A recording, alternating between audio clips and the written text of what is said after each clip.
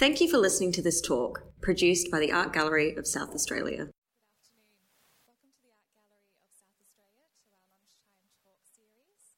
My name is Rebecca Evans and I am the gallery's curator of decorative arts and design. And we are joined today by the legendary artist, metalworker and craftsperson Julie Blyfield for in conversation about some works that are in the gallery's collection and have been recently put on display in Gallery 1. But first, I'd like to start by acknowledging that today we meet on the lands of the Kaurna people and pay my respects to elders past, present and emerging. And also to welcome Julie and thank you for coming to speak to us today. Thank you, it's a pleasure to be here. I think I counted, we've been collecting your work for almost over 20 years at the Art Gallery of South Australia.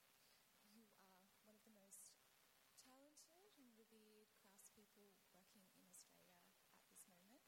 We are also very lucky to call you one of ours here in South Australia. And we are in the last couple of days of Sala. I think it technically ends on the 31st of this month. So although we like to say Sala is every day at the Art Gallery of South Australia, it is a really nice month to have the opportunity to look at works in the gallery's collection and speak to you. But I wanted to start sort of at the beginning, a little bit about your career, and you've brought in a lot of things today which may be indicative of where you started your career. Would you like to talk to us? Yes, thanks Rebecca, and thanks everyone for coming. Yes, I started out training as a secondary school art teacher, as you probably notice, and I taught for 13 years in schools and gradually reduced my time teaching, and finally in 1994, I think it was, 93, 94, I went full-time into my jewellery practice. It was when I was teaching in the UK in 1985, and it was a time in England where the jewellery was amazing, big, bold, colourful plastics, all alternative materials. They're totally different to what's happening now. We don't talk plastic. So that really inspired me when I came back to eventually stop teaching and work my way into a full-time practice as a jeweller and metalsmith. And I joined Grey Street Workshop in 1987, and I worked there for 23 years alongside Catherine Truman, Sue Lorraine, Anne Brennan and Leslie Matthews. And now I work for my home studio, and that's since beginning of 2010. So 13 years working in my garden is pretty nice. Did you want to speak about what Grey Street is? Because some people may not necessarily know that. Yeah, it's a jewellers collective that's been going. Next year it'll be 40 years in Adelaide. And while we were working there, we had many other jewellers come and work alongside of us. Young jewellers from interstate, young jewellers that have come from the jam factory. A fantastic place, exchange of ideas, people learning from each other, sharing ideas, and yeah, it's incredible. It's Catherine Sue and Jess Dare and Lisa Furno are still running the workshop today, and I think they're planning big celebrations for next year.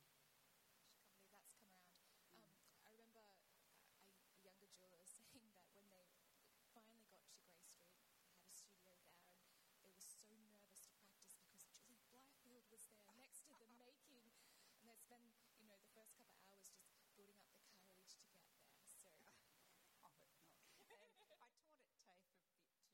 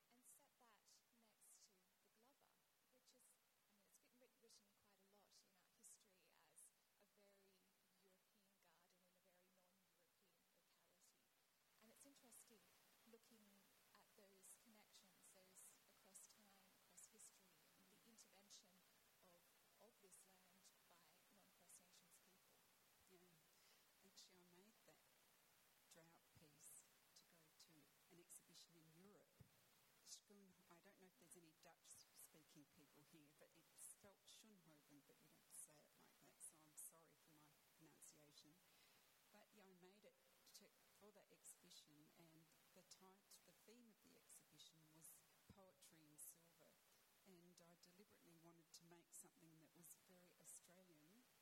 I've been up to the desert in the winter. I've seen the effects of drought.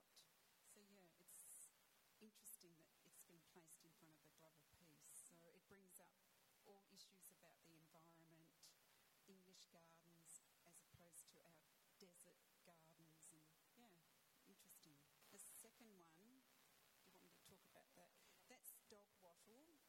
It's made from copper, and I actually found my original drawings and notes, and it took me 3.5 days to make that piece, and I thought, how did I do that? I couldn't do that now. I've got all the notes about it, and the original pattern that I traced around. When you're working with metal, you have to anneal it or soften it to actually texture it, and then you have to re-anneal it to keep texturing it. If you don't keep annealing it, it will eventually become brittle and break. So I was surprised actually that I've made that from copper and not bronze,